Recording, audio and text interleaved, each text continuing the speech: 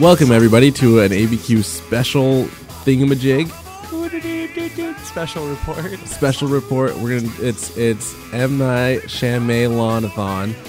All May long, we're gonna try to do episodes about M Night Shyamalan. Yeah, to an extent. Maybe this will be the only one. We'll see how this goes. I feel like you need to do two with that sort of setup. The M Night Shyamalan-athon? Yeah. Fuck me. Okay. First one that we did, we just watched Unbreakable. Yeah, we brought it up a couple days ago. We were talking about Signs and Unbreakable. We were just dissecting M Night Shyamalan and his movies, and he has a ton of movies, if you guys didn't know. Yeah. And then there's always the twist. There's always the twist that happens, and that's his thing. His thing is twists, and he has to be in the movie. Yeah, it's very classic, wannabe classic Hollywood. I mean, he kind of ran out. I mean, people were laughing about M Night Shyamalan by the time. Oh yeah, I think Signs. He wasn't like Village. a real. Was one of those. He wasn't a real thing. He wasn't like a Spielberg. He wasn't like. I mean, he was lauded. I mean, there's a magazine cover out there. It's like the next Spielberg with a picture of. Of course, there's got to be. You know, when he gets off of like Signs or something like that. But Signs, we'll have to get to Signs. Everything's kind of a steady decline, though, after that. You think so? In my opinion, yeah. It's failed to be as interesting filmmaking as I remember it. Even Unbreakable on this recent rewatch wasn't as clever as I remember it being. Oh, it was more clever than I remember. I had a fun time watching this movie. So let's get into the meat and potatoes of Unbreakable. Unbreakable is about it's so hard not to say that. Unbreakable, it stars Bruce Willis and Samuel L. Jackson, and some other people are in there, sprinkled in there. Some schmoes. So Bruce Willis is this guy who survives a train derailing, and Samuel L. Jackson is a gentleman who is made of glass. He's called Mr. Glass. He's not literally made of glass. Oh, but it's hard not to think about that. It's basically like this movie has two openings. One, Bruce Willis survives train crash. Two, that's reverse order. A child is born. We get to see Elijah is his name. Elijah. They say it 1,000 times. Elijah. He's born and he's at a department store. At a department store, and the doctor that just happened to be there. I'm guessing there's not a lot of backstory to why this doctor's here. It's a good opening. It's a good opening where it just gets right to the immediate. You know, this child has broken legs, and broken arms, and it's kind of set up almost. There's so many weird kind of supernatural-y feeling things about this, even though it never goes supernatural. It's just kind of like it feels like you're watching a Twilight Zone. You know, updated 90s edition Twilight Zone show where you're just like, this child's been born with broken arms and legs, and like spooky music's like, this child's never broken an arm and a leg. And, you know, and then cut to Bruce Willis. While credits are going on, you get like an almost single shot of just, hey, it's Bruce Willis trying to flirt with some lady. Well, he's married. Hey, everybody. Character development-ish. Though, I mean, the movie doesn't really spill that he's going through a divorce or... It doesn't. It kind of... The way I first interpreted it was that he was just that kind of guy that... he's on a train going somewhere, so I imagine he's going out on business. Yeah, If we're just being introduced family. To this character, it looks like he's going away from somewhere, and he's like, new town, new me, taking the ring off, gonna try my luck. It's kind of off-putting, but like for your main character, because you would want them to be pure in every factor. Yeah, you don't want to see that kind of thing show first. At least like a moment of purity, not that moment of like, oh yeah, it's the wedding ring. You know, the wedding ring's being taken off, and that's like, ooh. It's a substitute. I mean, as much as I want to praise this movie, it's like a substitute for character development. Yeah, it's like, hey, we have these moments. What do they add up to? Not a whole lot. Like, why did their relationship fail? We don't know. Why are they getting back together? But that's something that we learn about. Their living situation? We don't know. And by the end of it, they're back together, and we don't care at all. It's yeah. But I mean, that's cynical me talking. But you just diarrhea all over that movie. But just over that subplot, which is kind of the main plot of the movie, in a way. As in they cross over, they intertwine with Bruce each other. Willis may be unbreakable, but this family dynamic isn't. That's the subtitle. Yeah. Unbreakable. Spoiler alert, the kid brings a gun to the dinner table. He brought a gun to the talk fight. We had to rewind and watch that scene again. Because it was so awkward. It's such an awkward setup for the scene because they're like washing. There's lots of. If I got to give Shyamalan something, and it's happened less and less in his movies as he went on, attention to like framing of a scene. Mm-hmm. It's Spielbergian in that way, where you have like a scene, and you have a moving camera going between two characters. It's like as few shots as possible. Yeah. Let's build a frame, move the camera and the characters, build another frame, move the camera. It's about the shot. Yeah. It's not about playing the scene real. It's not about capturing like I noticed that with the house because we had that very awkward scene where the kid had the gun and it was in the kitchen. Mm-hmm. This is what I'm hearing of what you're saying. It's like it was a set. That was a set. But then there's another scene where you get introduced into that room from a different angle and it's a totally different size. Everything's different. It's weird. The camera moves and the whole scene feels like it's a different place. Well, yeah, that he can make the same place appear different. Mm-hmm. Like you can't call his shooting style boring. Like exactly. as much as like the story or characters as written on paper would be boring. Yeah. Like it's visually interesting, but Unbreakable is a very boring take on a realistic superhero movie. And I like that. Why do you like it? I like it because it's boring. What the boring parts are the romance parts, right? The part but the struggle within. It really has a normal person, real world feel to it. And it does. And I would love to see someone attempt and I know this is a world where comic books exist in that world, like name brand comic books. It's not all, Brand X, Super Power Man, like, you saw some Thor shit in the background and stuff like that. Yeah. But it would be nice to see like a Batman movie in that world. A Batman movie with comic books. Well, no, not just with comic books. They're self-aware of the superhero. Feel where it's like, it's a real world. We got close with Christopher Nolan's, but they still fell short because there was this huge elephant in the room of like, there's just a guy dressing up in a bat costume. Yeah. They don't like Spider-Man was kind of a self-aware thing where they talked about themselves, but that would be interesting to see a Batman movie taken real. Like let's take somebody with superheroes. Let's like superpowers. Let's take like your Flash character or your Green Lantern, something wacky like that, and throw that in a super realistic person figuring out their powers kind of origin story. And I don't think studios can do that. Like there has to be some sort of flash that comes with it. Yeah. It has to be pizzazzy. That's why the Green Lantern sucked. That's why all these Marvel movies suck. For kids. They're made they're made for the imagination. Like forget everything you know about reality. Yeah. Where this kind of just drags you colors back and outfits. Yeah. This beats you into this is real. Like this is a real world. They frame themselves in as Philadelphia. Real as it could be. It's like pure end of 90s filmmaking world where everything's fading into one another. Yeah, that was getting tired. I feel like the fade has that old theater vibe to it to put a bow on this completed story because Unbreakable, it's been a single movie for 17 years now. We're talking about a sequel coming out. Spoiler. But it was supposed to be, it seems like that the movie was full. It had everything. It had backstory. It had dilemma. Bargain. It had... In this point in time, and in 2017, before Split, before this potential sequel, Unbreakable was just sort of a bargain bin thriller that's a Shyamalan movie. It was a thriller that could...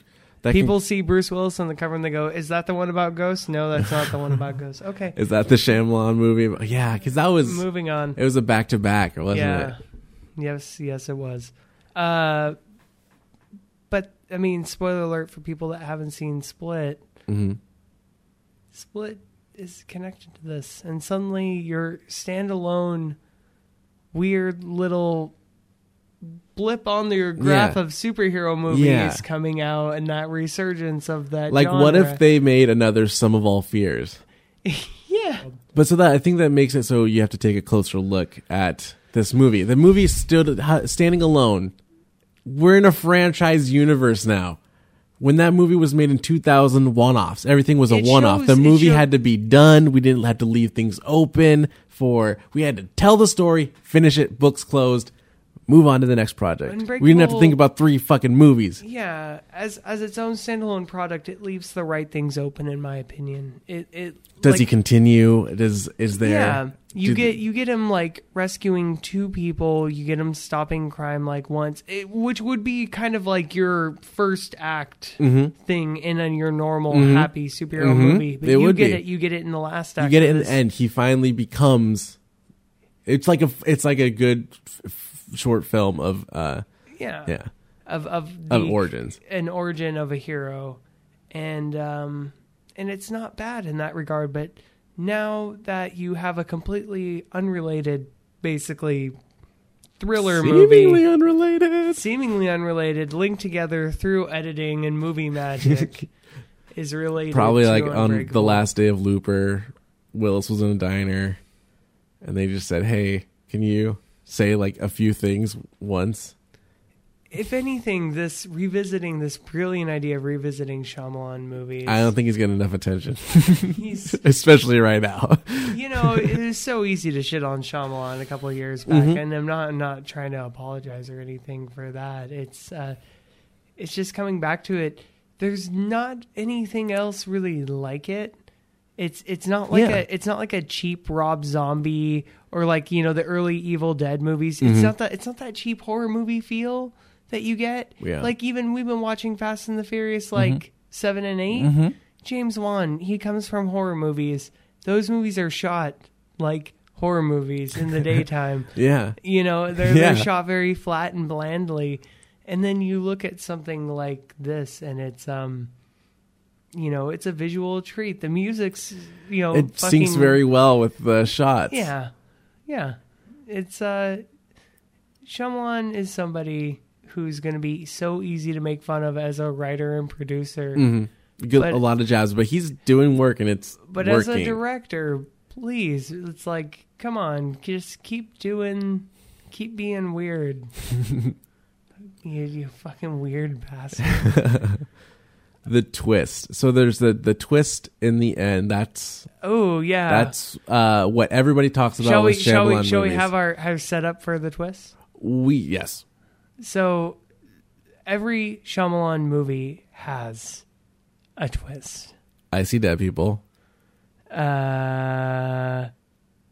in the Water's twist is that it's not good. Oh yeah, that's it. The Happenings twist is plants. It's a Signs twist. It's that wonderful storytelling thematic. He doesn't just give you an opening that you remember, like a Twilight Zone-y, spooky kind of what's going to happen next kind of opening hook. He gives you a twist within that last act as well to leave you with something to remember and take away from the movie. So the bread's good. Sandwich in between. Yeah. It's all right. The bread's good. He just happens to be home making some mayo. You may get food poisoning from it. But that shit's not store-bought. Yeah. So the ending for this, throughout the whole movie, it was being constantly mentioned. Like, it was such a setup that there have been multiple... Go for it. Accidents. Because you have the Bruce Willis train crash. They reference a couple times randomly, like a plane incident. They also mention a hotel that burnt down. And my problem with this, because the twist is Mr. Glass is the gentleman one, that's becoming that's been encouraging Bruce Willis that he's a superhuman strength. Well, let me put this in Ryan terms here. Okay, Ryan's terms. The gentleman, Mr. Glass, who is searching for Bruce Willis for the first half of this movie and trying to get in contact with him, because it's obviously Mr. Glass is he leaves him a note to go to his office. Yeah. It's like, So Mr. Glass, who it's like, it's obvious because it's like, oh, he's trying to get in contact with Bruce Willis and superheroes because he's trying to get in contact with superheroes. He's making these terrible things happen. It's also like obvious. If they had done anything else other than have Mr. Glass come to Bruce Willis's character, Bruce Willis had sought him out in a way. Yeah. Got him, you know, if the writing was that clever. Because it's the same thing repeated twice, if that's making any sense. You look like you're drawing a blank. No. Keep going. In the sense that we meet the character of Mr. Glass trying to get to Bruce Willis. Yes. The spoiler of the movie is that Mr. Glass was trying to get to people like Bruce Willis. Yes, I know. It's stupid. It's not like, you know... It's not magical, but like it works one time. It's like, a good shebang. Yeah, it'd be like if Haley Joel Osment had a friend who in the beginning of the movie realized was a ghost the whole time. So then by the end of the movie, we of course would be guessing that Bruce Willis is a ghost the whole time because Haley Joel Osment hangs out with people who happen to be ghosts. Yeah. It's I get that. I think it's kind of a stretch, but it's referencing that he was trying to get a hold of him via this way. He was just trying to find. Yeah, it's all subjective. What makes a twist? Like what makes a good twist? That's not even a twist. It's just like a bow. Gotcha. It's just one more thing. Like I feel like a twist ending is like something classic, like Alien, where they're trying to escape and like we finally get to the escape pod and the aliens on the escape pod. That's kind of I count that as even like a twist. It's a final like turn. You know, it's not your end credits, the end question mark sort of deal. It's like, oh, you thought the movie was done, but oh no, we got an extra like 5 minutes to try to wrap up out of this. That is a good twist. You know, sort of a deal like, oh, things aren't quite done yet. You're, you know, I guess you're Lost World, Jurassic Park. People want to shit on that one for going to San Diego, but you think the movie's done, and then you're like, oh, what the fuck? Like, we're going to the city now? Like, sure. I'll take it.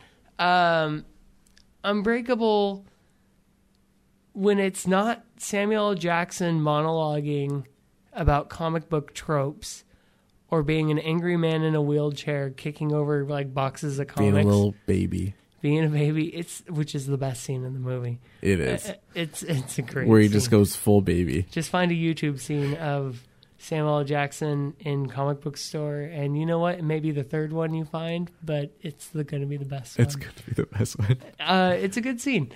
Adds humor in this otherwise dark, dreary, depressing couple having talks where they're like, you're just trying to figure out.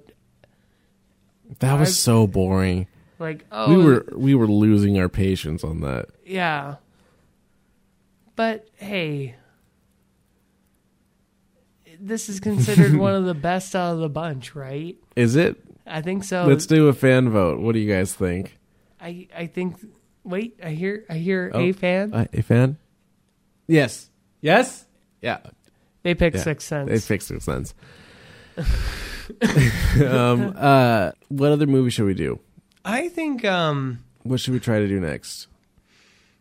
Just for these rapid fire bullshit things, I think you need to see Lady in the Water for how boring. Just let the record show everybody. I said I've never seen Lady in the Water, and Ryan said we're not watching Lady in the Water. And then he said 3 hours later, you need to see Lady in the Water. We're gonna watch Lady in the Water. I tried to get my money back from Lady in the Water at the theater at Stanwood Cinemas. Yeah, and they wouldn't give me my money back, so I just went to the theater and just suffered. Oh, good for you. What? Come sweet death. You'll have to tell the story after we watch that movie. That's the whole story. No, there's got to be more. There's got to be some concession stand bits. I'm curious. Favorite part about Unbreakable. Favorite part about She's Unbreakable? alive, damn it. Other than Samuel L. Jackson kicking over boxes, honestly, Unbreakable's like strong point is that how it's shot. Like, yeah, it has a strong visual style that everything else kind of builds its foundation out of. That cloak that poncho he wears looks like a cape in a lot of scenes, and it wouldn't if the angle's different, anything else. It's a visually directed movie, and viewed as such, it's pretty good. Revisiting it on any other level, like trying to get into the story or see it as kind of this, oh, maybe this inspired other comic book movies. It's like, no, nobody drew inspiration from Nobody this. did, which it makes me sad. I was for a while a big comic book fan. I would buy the issues every week, and the ones I liked the most were like real situations, like your Punishers and your Punishers. So when that they make superhero movies this way, the certain way, the flashy way, get outfits, flashy cars, big shots. I don't know. I would like to see a real, that's what I liked about this movie, was that it kind of laid on to reality. We were talking in our previous episode, I think when we were talking about the Unbreakable split, we were talking about how superhero movies nowadays, they keep one foot grounded in reality of, it's in New York City. He works at a pizzeria. But they have 1 foot out of reality with he shoots webs out of his wrist. It's not just he shoots webs out of his wrist, which you could do that in kind of a weird realist, not just looking realistic, but you could have a movie around that play around how it's abnormal. These goofy ideas, as goofy as they are, but have a normal movie. But instead, it's always kind of like an episode of Happy Days at a school, and he's gotta get Mary Jane, and I gotta save the town at the same time. The same problems, they have the same amount of ways they get there. This was a movie about a guy stopping a rape. Yeah. That's what it's, that's what a superhero in real life is. Yeah. Is, somebody who, what was the phrase that his son says? Good people don't let bad things happen to good people, right? Yeah, or something like that. That's what a real hero, cue the Enrique Iglesias. I can be a hero, baby. Oh. That's what a real hero is. And it's somebody that doesn't wear a cape. Not all heroes wear capes. No. And that there was so much, there was the whole kryptonite thing of water being his downfall, and the way a lot of people have that fear of water, or they have a fear of spiders, they have fears of these things, and pushing somebody to say that they're like a hero, they're like a superhero, but they still have that one niche thing that creeps them out, or it was a little corny. That's like, hey, nail on the head. Water is your kryptonite. Yeah, It's like a cue the rain scene verbatim next. line given. And then you have and he's fighting a guy and ends up in a pool, and literally the next scene, it's like space that shit out. They spaced a lot of stuff out. Some stuff you just got to cut right into. Shouldn't we have already realized this by there's like a pool story about Bruce Willis's character, and then there's like everyone talks about this pool story, but I don't think anyone in the movie actually. I mean, they do give the pool story like near the second half, but there's a whole first half of people talking about this pool story as if it's important, and we aren't given any information other than it's a pool story. Pool as in the body of water, as in the thing at the Y, at the Y that Bruce Willis, I don't know, maybe he shot his pants in the pool. That's his pool story, and nobody wants to talk about it. Nobody it's wants. Deeply troubling until the old nurse lady at the school. Yeah. That's the twist. The old nurse lady remembered him. When she remembers, but she beats around the bush and never says exactly. I remembered you hot little boy. Yeah, had to send you to the hospital, Sonny. Get my cold, slimy mitts all over you. A realistic superhero movie. What would you like to see as a realistic superhero movie? That's the thing. I've always joked around before, in your early Iron Man days, before the tidal wave crashed, and we saw how far this wave was going to come inland of superhero movies. Yeah. We did not know. But it was a cool riptide at this point. We're like, ride that wave. We were on our skim board, And we just didn't know how, people needed to head to the hills at this point. Tsunami warning files are going up. Yeah.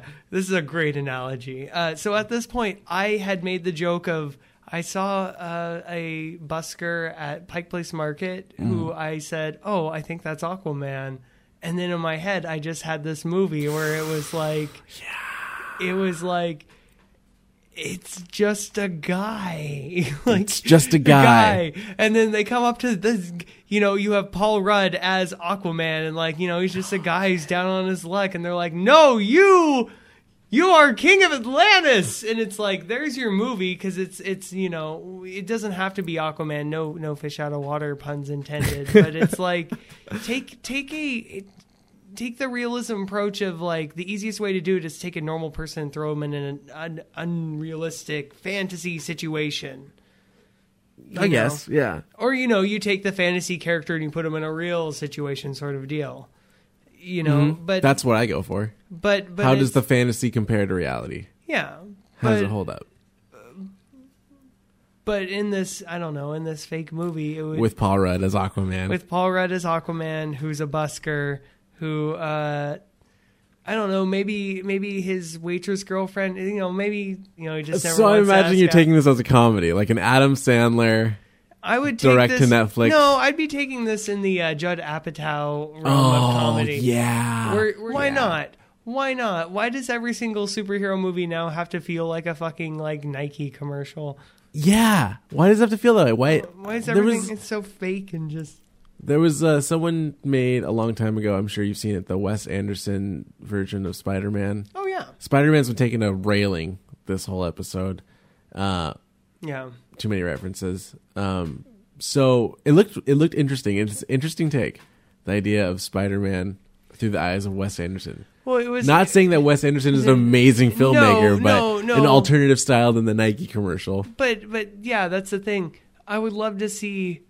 If we didn't have just a sea, if we weren't on the rooftops like trying to wave down female helicopters in the sea of superhero movies, we're on top of the Freedom 1 tower. Yes. If this wasn't the case, I would love to see some visual director like Wes Anderson just be like, yes, I'm doing Batman this year, and it's just like it's his style, but it's Batman, or like, I imagine Wes Anderson talks with like the cigarette on the long thing, like Cruella de Vil. I imagine him doing a lot of like it's gonna be 90-degree angles. That's what I imagine he sounds okay. like like a Norwegian Jeff Goldblum. Yeah. Okay. What else do you have to say about this movie? Nothing. Anything? Nothing? Not a whole lot. I mean, in hindsight, I remember this movie being a lot better. Oh, fair. And it's not terrible, but oh my god, like it's worth watching again just to see how uniquely shot it is. Mm-hmm. That's what kept my attention, is all the different shots. Even for that like late 90s era where everything started looking really digital, like this looked like it was still using film, of course. Mm-hmm. And it just unique angles. Shit, everything else. You heard it here first. So I guess that's episode 1 of the Anything But Qualified Toyota-thon, M Night ShyaMAYlan-athon 2017. Get some. You have to get some. All right, is that it? Yeah, that's it. That's how we should end it? Yep. All Good right. night.